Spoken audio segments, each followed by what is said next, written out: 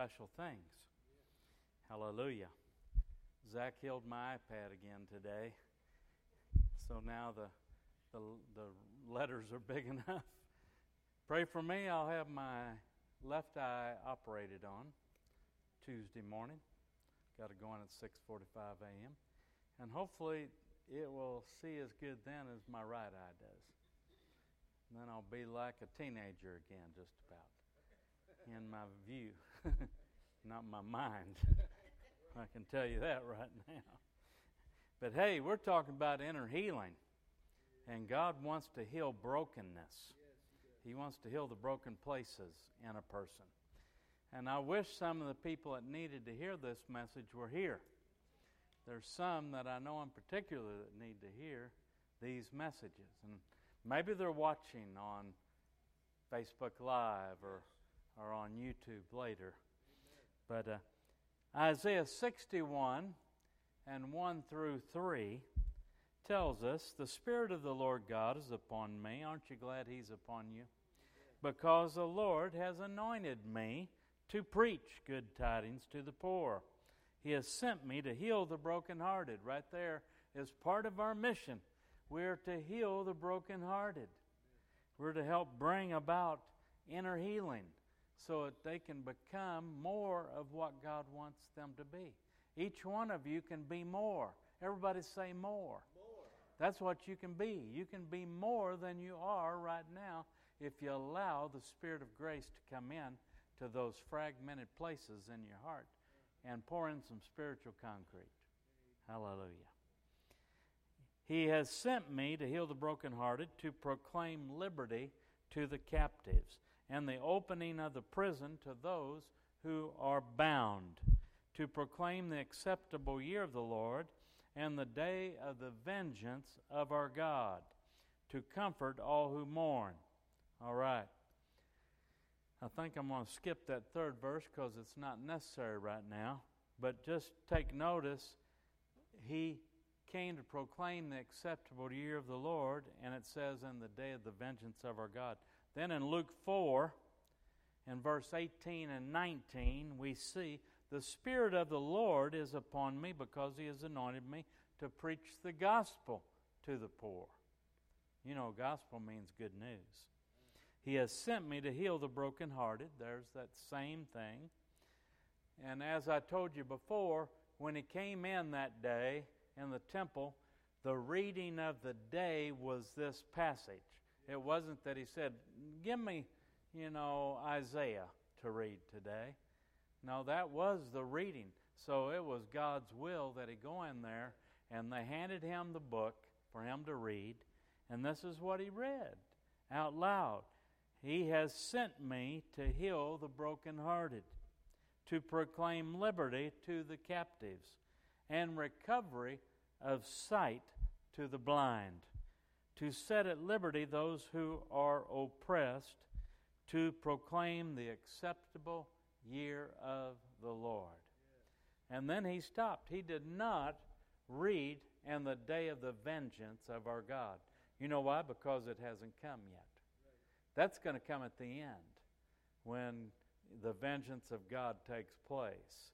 And so Jesus' mission here on earth, when He came and He lived those 33 and a half years on earth, was to bring salvation. And of course He died and resurrected, but He did not come to judge the world at that time. You know, people kind of judge themselves by their own actions. You can see who they are. You know, that quote that I have used so many times in the past, you sow a thought and you reap a word. You sow a word, you speak that word, and you'll reap an action. You sow that action and you'll reap a habit. And you sow a habit and you'll reap a destiny. See, if you make something a habit that's good, then it changes your life and shows you your destination, your destiny, what you're doing, where you're going. So, I have certain scriptures that are my favorite scriptures. Do you have some like that? And if you read them over and over, they build you up. You know what they are? I tell you, I've been having I must be getting older because I'm dreaming a lot. Doesn't the Bible say, and the old men shall dream dreams, and young men will see visions? Well, I saw visions. I had so much vision when I was younger, I still can't live it out yet. But the dreams, I told Rocky that not long ago, I said, I had a dream this week. And that was that very week. It was a couple of weeks ago. I said, I dreamed that I saw her limping into, and it wasn't this building. It was a different building altogether. It was bigger. And she was kind of limping down the center aisle, and somebody got her down there, and they were praising the Lord and praying. All of a sudden, she shouted and began to walk and run, and then she just hollered and ran all the way around the building. I said, what a dream that was. I said, I got to tell her that. Why would I dream that? See? God allowed something to be planted in my mind. And I believe you're going to get a touch. I believe your legs are going to be healed, your hips, knees, feet. I believe one day you're just going to take off, aren't you? Yeah, I believe it. Well, God put that in my dream. I saw it like a movie. That's why I like to dream. I try to stay in bed a little extra just so I can see another movie before I wake up in the morning. But it talks about to set at liberty those who are oppressed, to proclaim the acceptable year of the Lord. This is as good a year as any, isn't it? Amen. To receive all those things that we're anointed to do and see. John 14:12 is a new scripture for you. But it says, most assuredly I say to you, he or she who believes in me, the works that I do, he will do also. And greater works than these he will do, because I go to my Father. Now that is just so incredible to me. In fact, one scripture said, all the works that Jesus did, there's not enough books in the world to fill it. There's not enough room in those books for him. I don't remember exactly, can't quote it, but anyway, he's saying basically there's not enough books printed that would hold everything that Jesus did. I mean, when you heal the multitudes, you know what a multitude is, Sister Lois? They identified that there were 4,000 men one day, and they fed them bread and fish. Another day, they fed 5,000 men. They didn't even count the women and the children, because if they did that, they might have got into the multitudes. But the multitudes was really more than they could count. And so Jesus did those works. He healed blind eyes. I don't know why I got to get a cataract off my eye when I pray for blind people and their eyes are opened. That doctor from Guatemala, she was still seeing great last weekend. Well, I didn't expect anything less. That God would take away somebody's healing that he gave them. So, but I don't question God.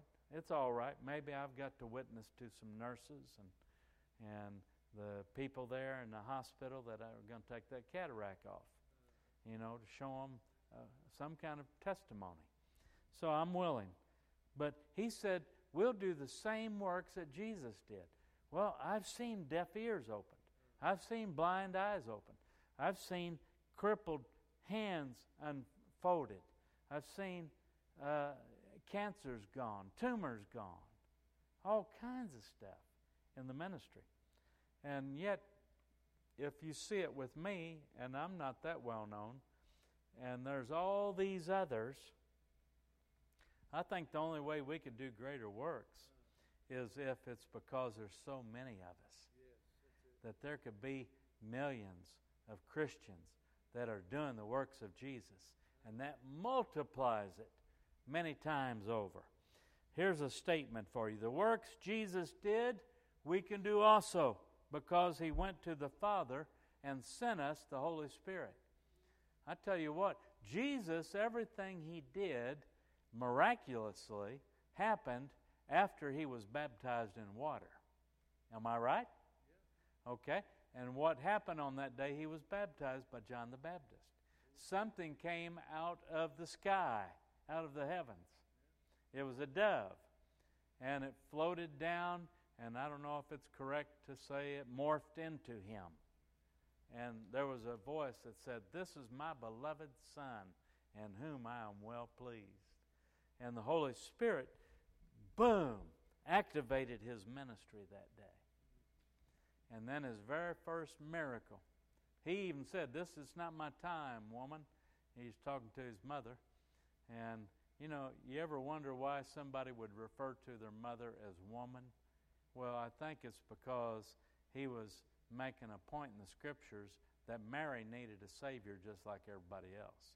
She was not immaculately conceived herself or whatever. She was a young girl that gave birth to Jesus and was raising him the best that she knew how. I don't know what happened to Joseph.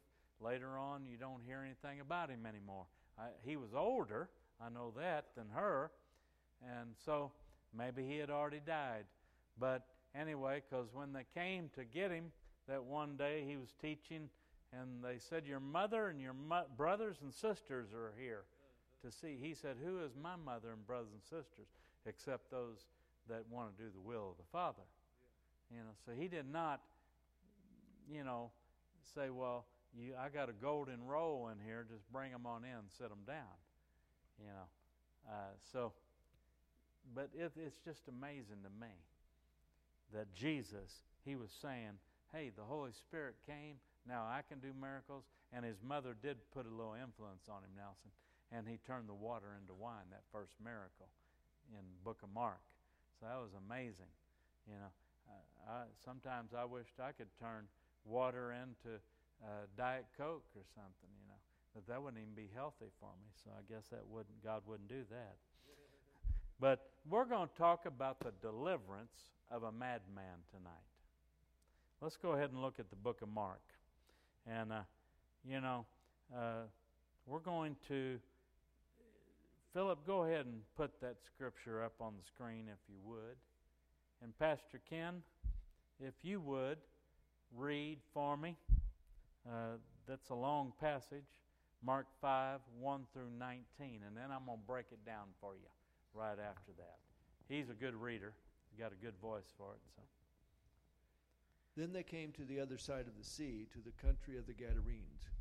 And when he had come out of the boat, immediately there met him out of the tombs a man with an unclean spirit, who had in his dwelling among the tombs, and no one could bind him, not even with chains, because he had been bound often with chains and shackles.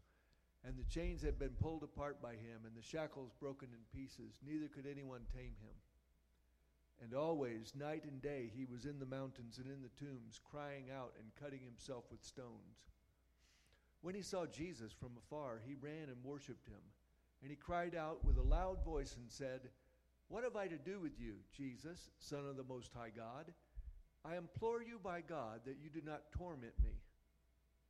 For he said to him, "Come out of the man, unclean spirit." Then he asked him, "What is your name?" And he answered, saying, "My name is Legion, for we are many." Also he begged him earnestly that he would not send them out of the country. Now a large herd of swine was feeding near there in the mountains. So all the demons begged him, saying, "Send us to the swine that we may enter them." And at once Jesus gave them permission. Then the unclean spirits went out and entered the swine. There were about 2,000. And the herd ran violently down the steep place into the sea and drowned in the sea. So those who fed the swine fled, and they told it in the city and in the country. And they went out to see what it was that had happened. Then they came to Jesus and saw the one who had been demon-possessed and had the legion sitting and clothed and in his right mind, and they were afraid. And those who saw it told them how it happened to him who had been demon-possessed, and about the swine. Then they began to plead with him to depart from their region. And when he got into the boat, he who had been demon-possessed begged him that he might be with him. However, Jesus did not permit him, but said to him, Go home to your friends and tell them what great things the Lord has done for you and how he has had compassion on you. Mm. Jesus wasn't trying to build a group of people to go around with him, set up tents or something and have a big tent meeting or something. He told him to stay. But let's break this down a little bit. The first 5 verses show you a picture of this madman from the Gadarene who had an unbelievable spirit of darkness in him. Many spirits. A legion is equal to how much, Pastor Ken? 6,000. Can you imagine somebody having 6,000 spirits in them? No wonder they couldn't, handle this guy. I told you many times about the young woman up in House Springs and how, I had to do deliverance over her, cast several spirits out of her. But she was 4'10", I think, 4'11", probably weighed 105 pounds. And it took 4 grown men to hold her down. And I had her head in my hand, under her head, on the back of her neck, because she was back, tilted like a football helmet drill, And I thought the devil was going to pop her head off her shoulders, That's how terrible it looked, contorted it was. And so I grabbed it. That's just what I knew to do, was to hang on for dear life. But it took Bobby Roethlisberger and 3 other men, I think, Ron Elledge, and I forget who the other 2 guys were. Bobby could bench press 450, 500 pounds. He owned his own workout gym. And this guy was super strong, And it took him and 3 others to hold down a 105-pound girl, young woman. When the demons kick in, the adrenaline in a person's body responds. And I mean to tell you, I knew another girl up in that same church, just to show you the strength of somebody, who was babysitting, and a young woman there was ice outside, and she had slid down, one of the kids that she was watching, and went under a car, and she couldn't get out. And this young woman, that was about 125 pounds probably, went over and picked the car up enough for this young girl to come out from underneath the car. This is a regular car. Amazing strength. But you see, adrenaline kicks in. Well, you can imagine with 6,000 demons, this dude had adrenaline out of this world. And that's why they shackled him with shackles and chains. And he broke them. I mean, he could have been on America's Got Talent for strength, and got out of a thing like Houdini or something. I mean, this guy was so powerful in his flesh because of these evil spirits. Everybody was afraid of him. That's why he was living out in the graveyard by the tombs there at Gadara. But you see this picture, and this is how people are in the world. There is unbelievable darkness that has them bound. I mean, you just wouldn't even believe it. The hideousness of some people's sin in their lives. We make a mistake or 2 along the way, and we feel so bad, but those are like toddler school actions compared to the demonic spirits that operate in some people's lives. It's just terrible how some people live because of the darkness.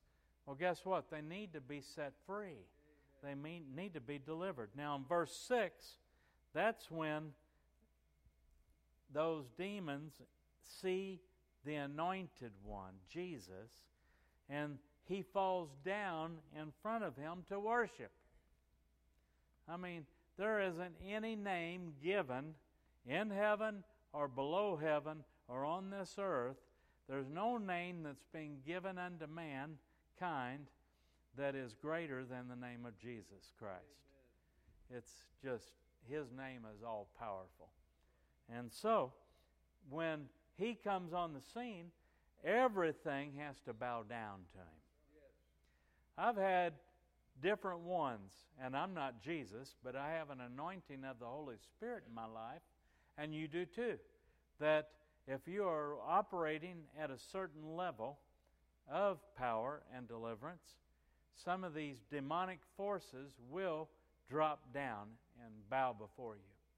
I had that man from Jamaica that ran into the service that one night in South Florida and run up the aisle, and he fell down before me and grabbed my shoes and looked up and said, "Save me." He was bound. He needed deliverance. Many people need deliverance. It's the demonic forces. They tried to practice, what's the Cuban?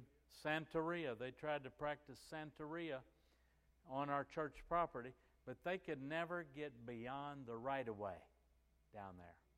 The right-of-way was like, I think, 20 feet or something like that. That's where all the light poles go down the side of a road or whatever, and they have a right to get to it.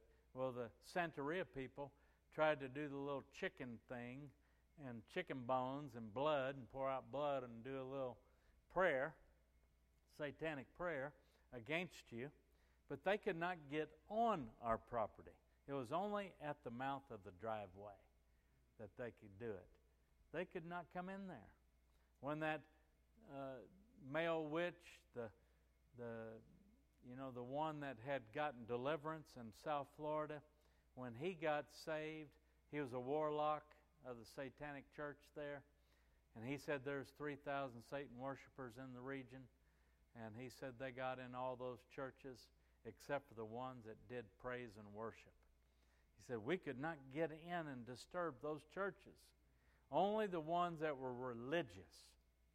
And they got in and caused different ones to fall into sin and so on.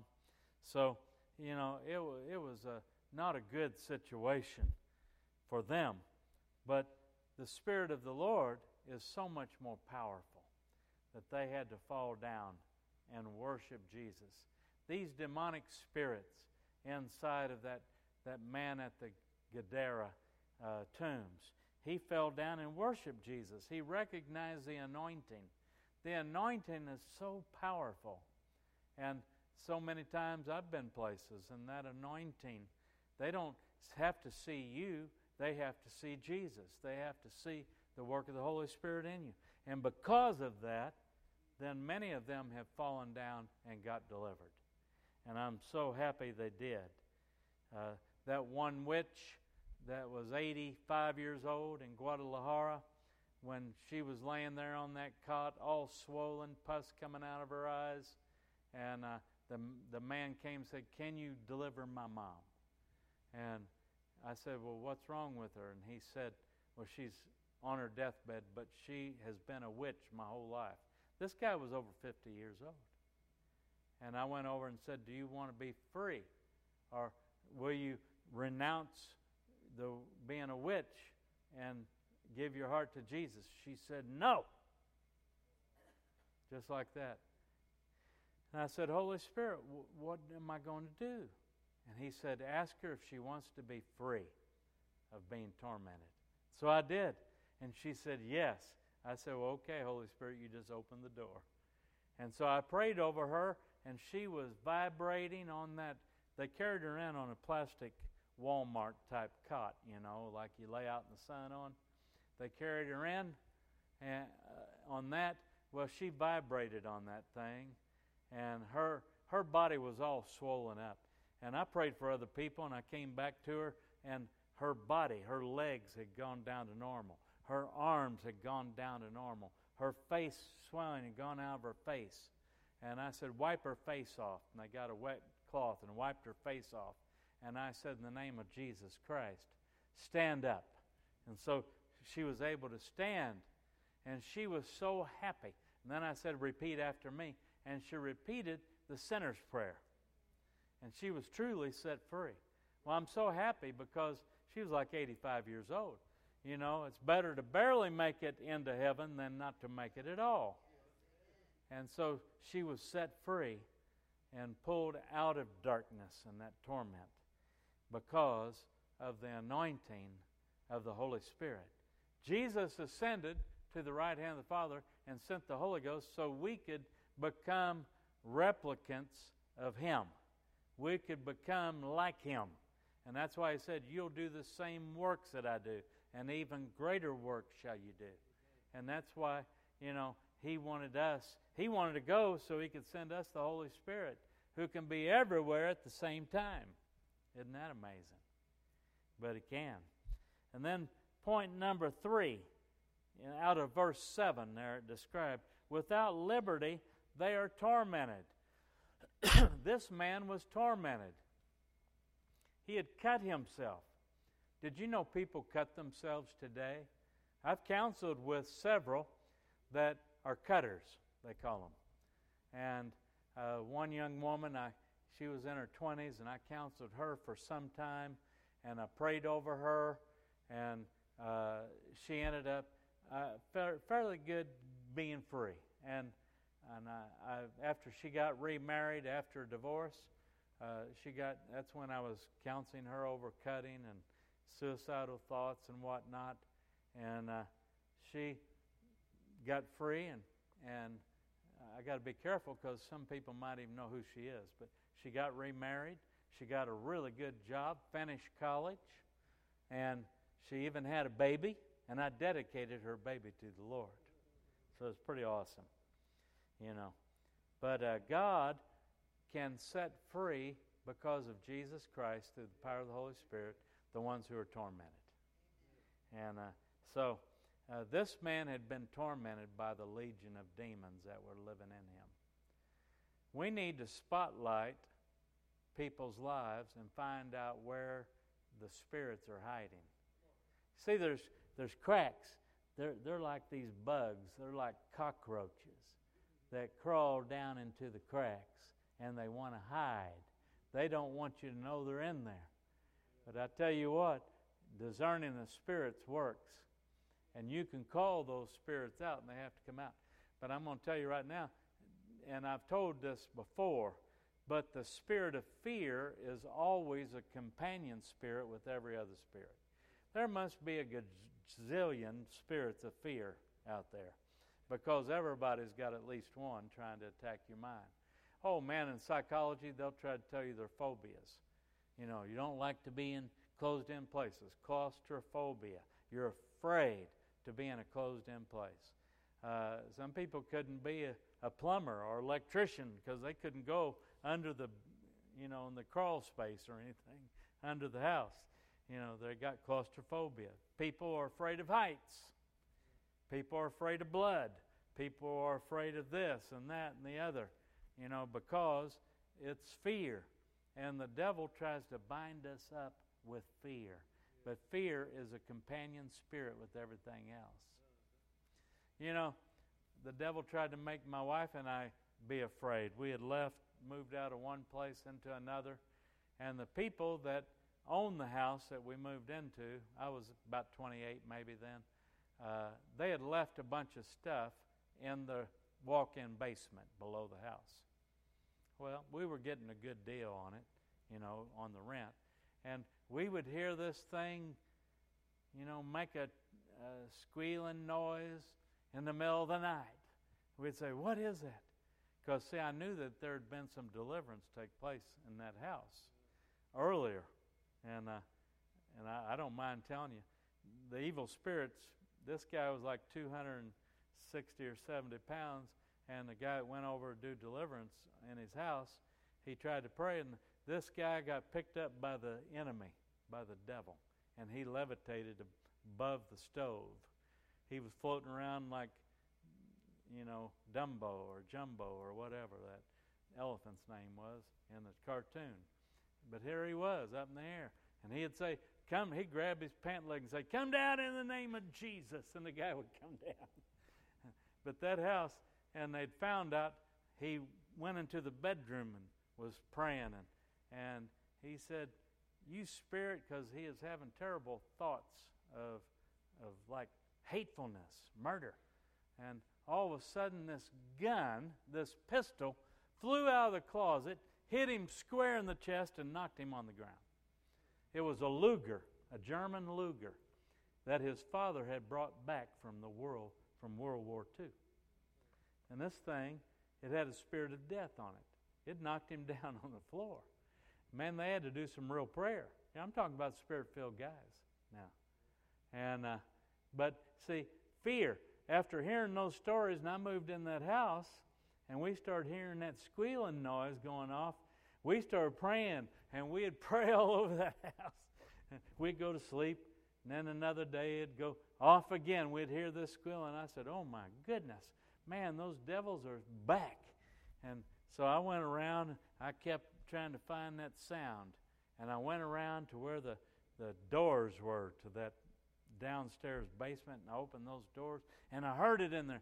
I said, you devil, come out of there in the name of Jesus. And I walked over to a box, and I heard that noise again. I said, come out in the name of Jesus. And I opened that lid of that box, looked down, and it was a smoke detector that the battery was going bad. And what am I telling you? You can be afraid of anything. Your mind can conjure up demons and everything, when all it was a faulty battery in the smoke detector. You know? But that is the truth. I spoke so long, my screen went off. Am I going to have to hit this thing again? Get to my notes. Yep. I get like that. I end up chasing a rabbit. That's a true story, though. Fear is a spirit. And you see, and what these spirits try to do is torment you. It could be a battery that torments you, and you think it's a demon, but the devil takes advantage of it. God has not given us a spirit of fear, but a power of love and a sound mind. But see, this stuff gets into you. You know, when most people get these evil spirits, a lot of it starts when they go to a horror movie, like Amityville Horror or something like that. They go to see, or they saw The Exorcist. I knew a boy at the Assembly of God Church. He was a freshman in Three Rivers, and he went to see The Exorcist when I was in high school. And he started having the devil appear at the side of his bed and act like he was going to come and kill him. And he cried out to Jesus. He'd sleep with his Bible. He was so afraid until finally he confessed it to somebody, and they prayed over him in his bedroom, and then the devil never came back again. And but it affected him. See, you open doors for things in your life to come into your life. It's what you see, the eye gate. It's what you hear, the ear gate. It's what you taste, the taste buds or whatever. But, you know, these things will try to take over, and they'll try to slide in and take a position in your life. But these spirits, you see, in number 4 in verse 8, the fourth point is this: the anointed commands the unclean spirits. See, Jesus, he commanded the spirit was going to have to come out, and then he said, what's your name? Now, do you always have to ask the question when you're doing deliverance with somebody, what's your name? I think you got to follow the leading of the Holy Spirit. That little gal named Helen in House Springs, when I cast those demons out of her, it was, I had to threaten. The Holy Spirit told me, threaten those demons to cast them out and command them to go to a dry place. Well, demons can't live on their own. They can only act out their devious ways through living beings. What are you? You're like 67 or 75% water. Well, a demon has to be around water. Have you ever wondered why the satanic groups, they'll join together like next to rivers or creeks or lakes or oceans? It's because they want to be near water. And there are demon-worshiping people here in Poplar Bluff. There are satanic church people in Donovan. There are those in Neelyville and the surrounding regions, because I've heard about them. And I know they're there. They worship the devil, and they give praise to the enemy. I'm not telling you that to scare you. I don't know how many there are, but there's quite a few. More than you are led to believe, probably. But they are out there. But the anointing commands the devils. They cannot do what we tell them not to do. We have authority. In verse 9, that's where Jesus, the spirits of darkness, have to go. But they'll beg you not to be sent away. Please don't send us to another city. Don't send us to another country. Let us go into those swine. Well, Jesus didn't mind. He was kosher. I'm not kosher. I would think about, no, I'm not going to let you go in those swine. You're going to have to go into those lizards over there. You know, I like bacon too much and sausage. But I'm just having a little fun now. But he permitted it. And what'd they do? They ran down the hillside and drowned themselves. The swine did, the pigs. These are Samaritans. They weren't kosher. They didn't eat like a Jew. So they had pigs. Well, they ran down there and drowned themselves. And I tell you what, when they went away, in the point number 6, with verses 10 and 13, as Pastor Kenny read to you, the anointing reveals their true agenda. What did they do to those swine? They killed them. What does the devil want to do to you? Steal, kill, and destroy. Well, you know, you'd think if somebody's dead, they're already destroyed. But no, he wants to destroy everything about you. He would like to destroy your reputation. He'd like to destroy your witness. He'd like to destroy your family. He'd like to get your kids on drugs. And he'd like to get your children far away from God. He'd like to destroy everything about you because you love Jesus. See, that's the devil's agenda, is death. He wants to destroy you. He comes to steal, kill, and destroy. You know, if he can do it gradually, I think he takes happiness out of that. Oh, I'm so happy. I made that person crippled. Oh, I'm so happy. I put cancer all over their body. Oh, I'm so happy. You know, the devil is happy when he can steal from you. He can steal your life. He can steal your health. He can steal whatever he can from you. Steal your marriage. Steal your kids. Steal whatever. And then, if he can kill you, then he'll kill you. And then you're destroyed because he destroyed everything around you. Well, I tell you what, I'm so happy that we have a Savior and a Holy Spirit today, that we can resist him. And you know what the Bible says? Resist the devil and he will flee. Yeah. You humble yourself before the Lord and he will lift you up. He'll pull you out of the trouble that you're in. But if you don't humble yourself before the Lord, what's humility? True humility is knowing exactly who you are. Some of that's knowing that I'm the son. I'm one of the sons of God.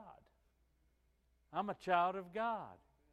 Man, my older brother's the king of the whole universe and all of heaven and earth and everything around it. His name is Jesus Christ. And I'm going to tell you what, he is powerful. He can destroy the enemy. And one day he's going to throw him into the lake of fire for eternity. Yeah, that's going to be a great day. But see, when something happens that's powerful, then God draws a whole city to this power that's happening. You know, in the Brownsville, we call it the Brownsville Revival in Pensacola. Brownsville Assembly of God Church hit a revival. John Kilpatrick, I've heard his testimony. He shared how he was exhausted. I think a couple of people in his family had died.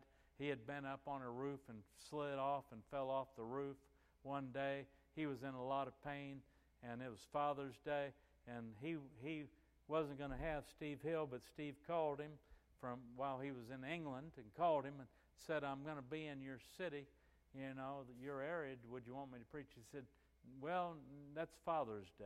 And then he thought, no, come ahead and preach.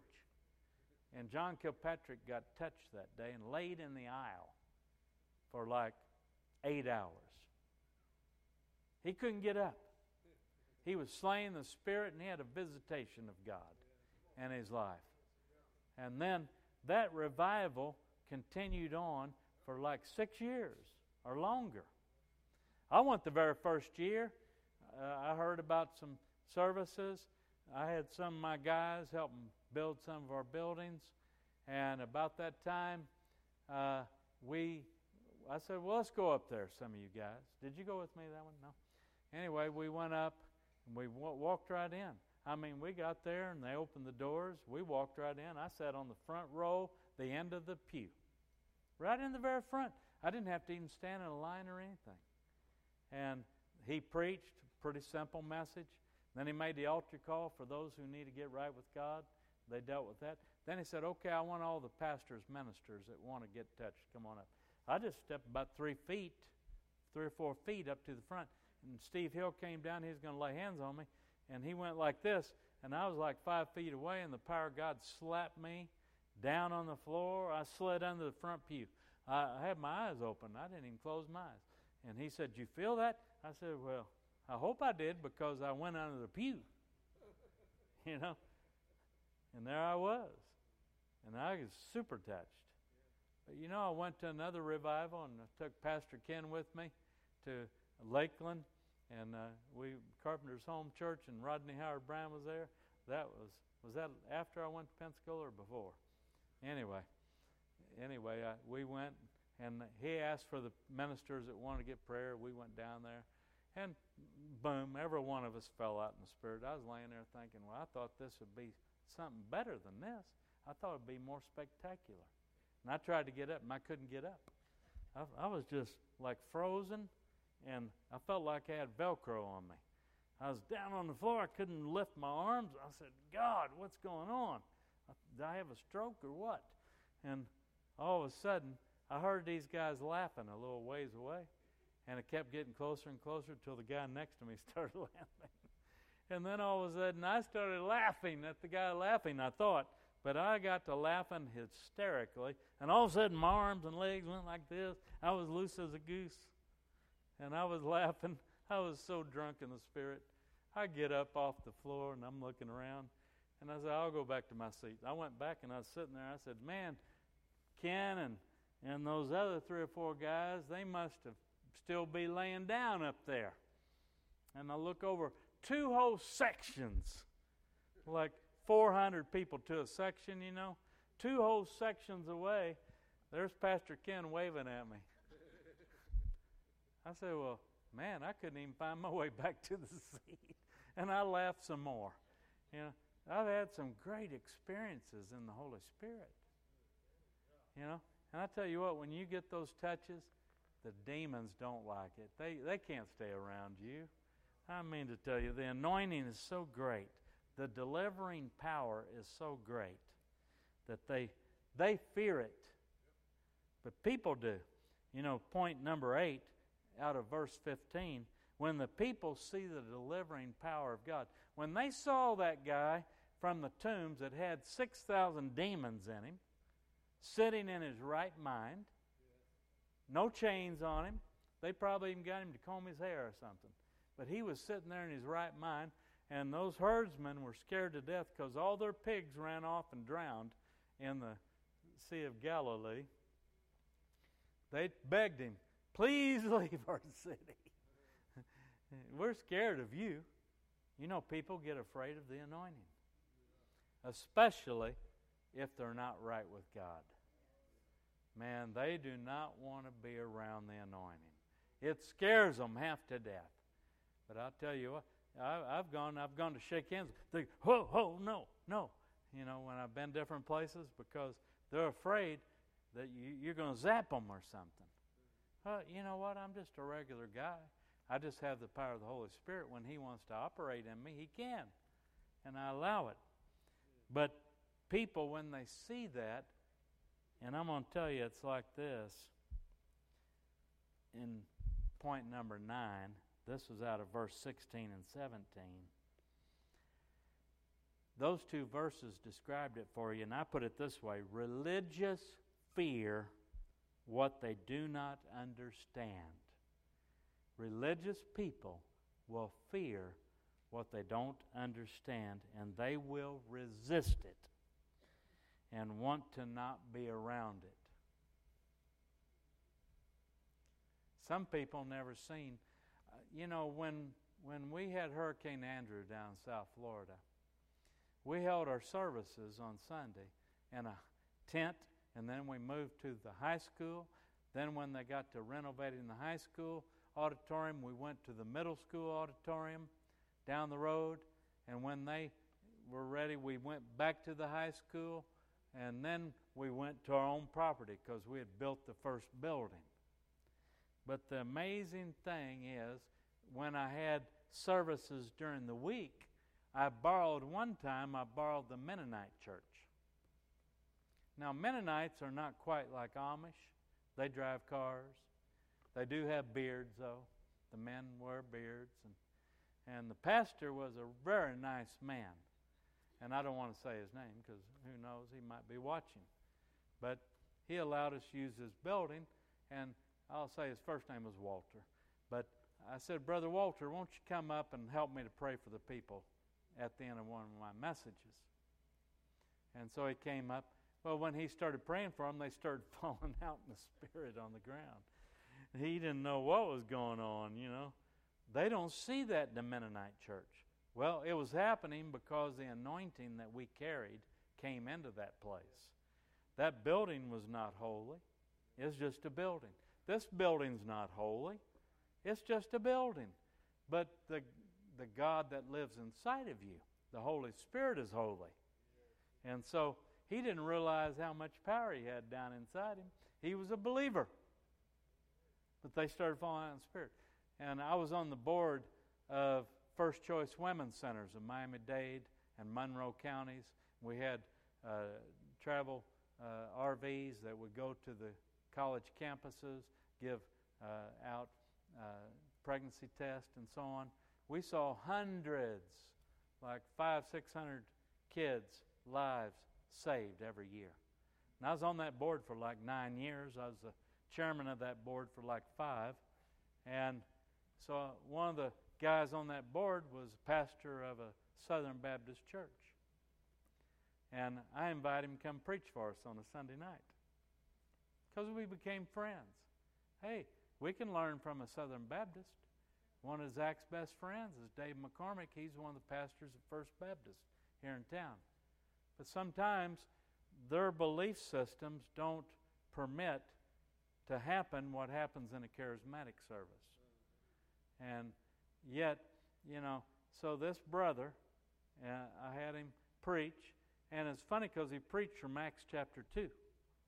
I said, I got a Southern Baptist pastor preaching on Acts chapter 2 in a charismatic church. Does he not know what's going to happen at the end of the service? And so he preached, and then when he's done, he said, Amen, I'm going to turn it back to the pastor. I said, okay, everybody that needs to be filled or touched with the power of the Holy Spirit, come on up here to this altar. And I mean, there was like 100 people come up there. And I said, come on, brother, go down with me. And we're going to pray for these people that need prayer. And he just wanted to grab them by the hand. I said, no, come on, just put your hand on their head. And so he did, and boom, that person fell out in the spirit. I mean, we started praying, and he was praying. He didn't know what to do with that. He had never seen it before. I'm not trying to be cocky or arrogant or prideful. But a lot of people in the church world today do not understand how much power lives inside of them. And yet they won't let it out because of some kind of religious system. The religious don't understand it, so they fear it. And a lot of times they don't want you to be there. And I've just got to tell you, I preached in one church out of this town in another state and city, and they don't function Pentecostal or charismatic in their services, although many of their people believe in the gifts of the Holy Ghost. They just don't have them in the service at all. And so I was preaching and I was going along and I thought, Lord, you're showing me things about people. And so I said, oh, I know what to do. And so I stopped and I said, can you imagine, hypothetically, if this husband and wife right here, and I pointed at them, had this going on, and this going on in their lives. God can straighten that out. And it's so funny because after the service, this couple walks up to me and they says, you know what? I couldn't believe it. That is exactly what's going on in our lives. I said, well, let me pray for you then. And I prayed for them after the service was over. But, you find a way. I don't want to tear a wineskin. Somebody else's wineskin at that. I'm not going to a place to split it. I'm going to love on them and encourage them. Amen. And so you got to be careful when you have this liberty and freedom in the anointing, not to go into a place and blow it up. You got to be careful. But when the religious people are around, they don't like it. I preached a revival on the north side of town 20 years ago. And boy, was that a powerful meeting. But there were people that were regulars, even on their board, that would not attend the services because they were too religious. They didn't like me. They didn't like the liberty of the Holy Spirit and the power of the prophetic word. And so I just found it kind of humorous. Yeah, you don't have to come. There's only 150 visitors every night coming to these services. And sometimes 20, 25 pastors in the audience. And so religiosity will not give liberty. It will not free people. You've got to have some freedom. And I'm going to tell you this.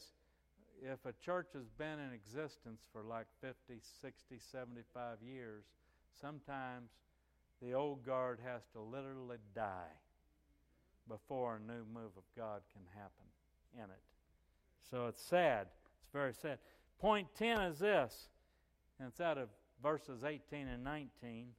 Freedom makes a person want to go with the anointed. But God wants them to testify to our city. Yeah. Now, Drew James didn't need to be delivered, but he was a high school kid running around, and he got really touched by the Holy Spirit.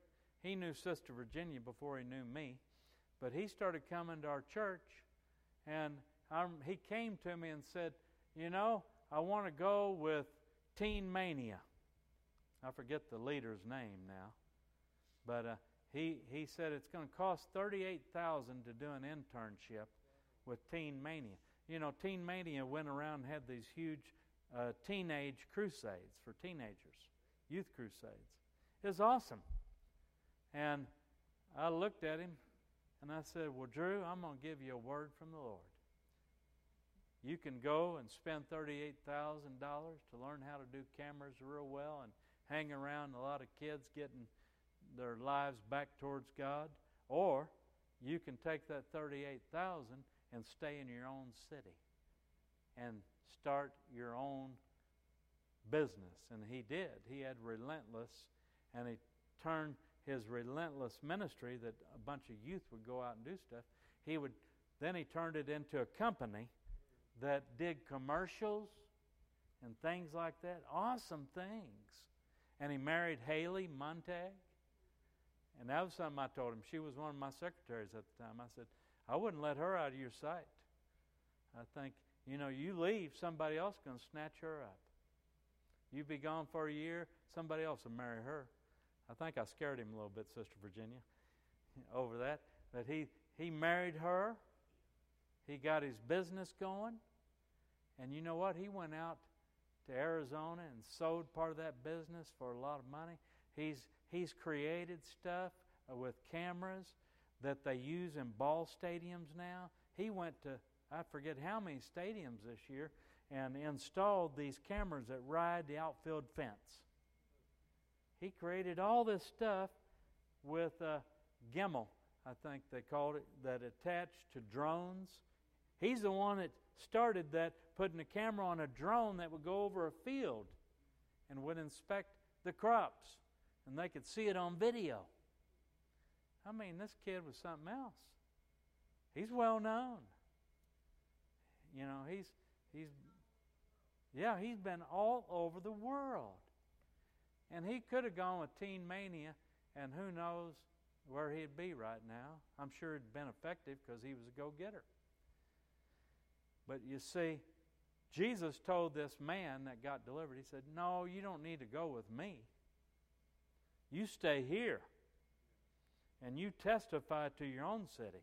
I think in Matthew it says, and publish what happened to you. That meant write it down. Man, I mean to tell you, sometimes it's not meant for us to go travel with somebody, some big wig. I've been blessed. I've been to 20 countries. I've preached with Marvin Gorman and Ken Summerall, and you know, I've been on the platform with Benny Hinn and with Mike Murdoch and all kinds of different guys that are well known in ministry. But what God showed me, He showed me a revival in Poplar Bluff, Missouri. You know, He didn't tell me to go and stay in Nairobi, Kenya, or you know, in Nigeria. And that guy's dead now. That prophet, he died. He didn't tell me to go and stay in South America. Man, I had great meetings down there. He didn't tell me to go and live in Mexico. We've got churches there, and I've been so many times, but He didn't tell me to go live there. I could speak better Spanish if I did. But I guess I'll go to heaven before that will happen. You know, my Spanish pastor, Pastor Evangelista Gonzalez, he told me, he said, Pastor, don't you know that they're going to speak Spanish in heaven? I said, well, you know what, Evangelista, I'm going to have to go to heaven to be able to speak it very well. Yeah. But anyhow, what's the summary of this? You know, we didn't get into a lot of the inner healing part, but I'm telling you, the delivering power of God prepares you for the healing. Deliverance one thing, but healing of those broken places after you're delivered is what the Holy Ghost has to do next. And we're going to talk more about that next week. But this is the summary. The Holy Spirit's power delivers, but the Word of God sustains your soul. See, it's not just about power, but it's also about the Word. The kingdom of God, Paul wrote, 1 Corinthians 4, verse 20, I think, does not consist of power, or of the word, but of power. The kingdom is power, but the way you activate it is with the Word. And so for power of God to be sustained, you got to know.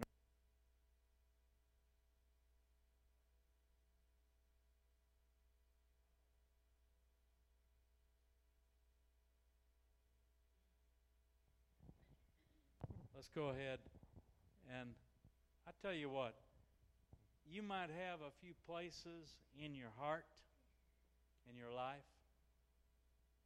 Might have one place, you might have 20, I don't know. But if you got anything in your heart tonight that you know is a fault, you know what a fault is? A crack. That's why Del Side said, you know, you got to mend the cracks of the soul. It's because a crack is where your fault line is. When you have an earthquake, it's because there's a fault line. And so, what do we have in our lives? We have our own little earthquakes, our own little soul quakes. And when you've had things happen to you, it's cracked your wall. It's hurt you. It's put a door there that wasn't supposed to be there, or whatever. Let's ask God tonight, how many of you will receive the Holy Spirit into those cracks tonight as I pray to liberate you so that God can start healing you? Father, in the name of Jesus, I ask you to begin to reveal those cracks of our souls that we need healing for. That you can mend us, Lord, that you can pour in the spiritual concrete to make us stable in every way. And Lord, as you reveal these things to the people tonight, next week, until we meet again, I ask you to show them not only what it is and how it got there, how that crack happened, and what transpired. Maybe a parent hurt or abused them. Maybe somebody that was in authority spoke wrongful and harshly to them. God, maybe somebody did something terrible to them. God, I pray that you will reveal it to them and let them know where you were, that you were there, and that they didn't die, that they're still here because you've got a plan for their lives, and that you're going to bring healing to them. And I ask you to do this starting now, and that next week as we pray over them and lay hands on them, that you'll begin to pour in your healing balm of Gilead, and that they will know that they know that they know they're not the same anymore because of your healing power. In the mighty name of Jesus, amen. And that's my challenge to you this week. When you go home this week and you're having prayer times, ask God to show you where those little chinks in your armor was. And if you hang on to it, write it down or something, put it in your Bible. And then next week, I'm going to lay hands on you. And if you want to be healed over that spot, He didn't have to show it all to you. It takes time for deliverance and for healing in many ways. But I tell you what, He wants you to be free. I'm so free. I have so much fun in life. I tell you what, John and I, we went and ate at Huddle House for lunch today. And I was just talking to everybody there. I was just having fun. I think he couldn't believe how free I was to just chit-chat. I said, John, life is just wonderful, isn't it? That we can talk to people. We can show them love. And I said, this is what it's all about. He just couldn't hardly believe it. But that's how life is. If you let it happen. In the name of Jesus. Amen.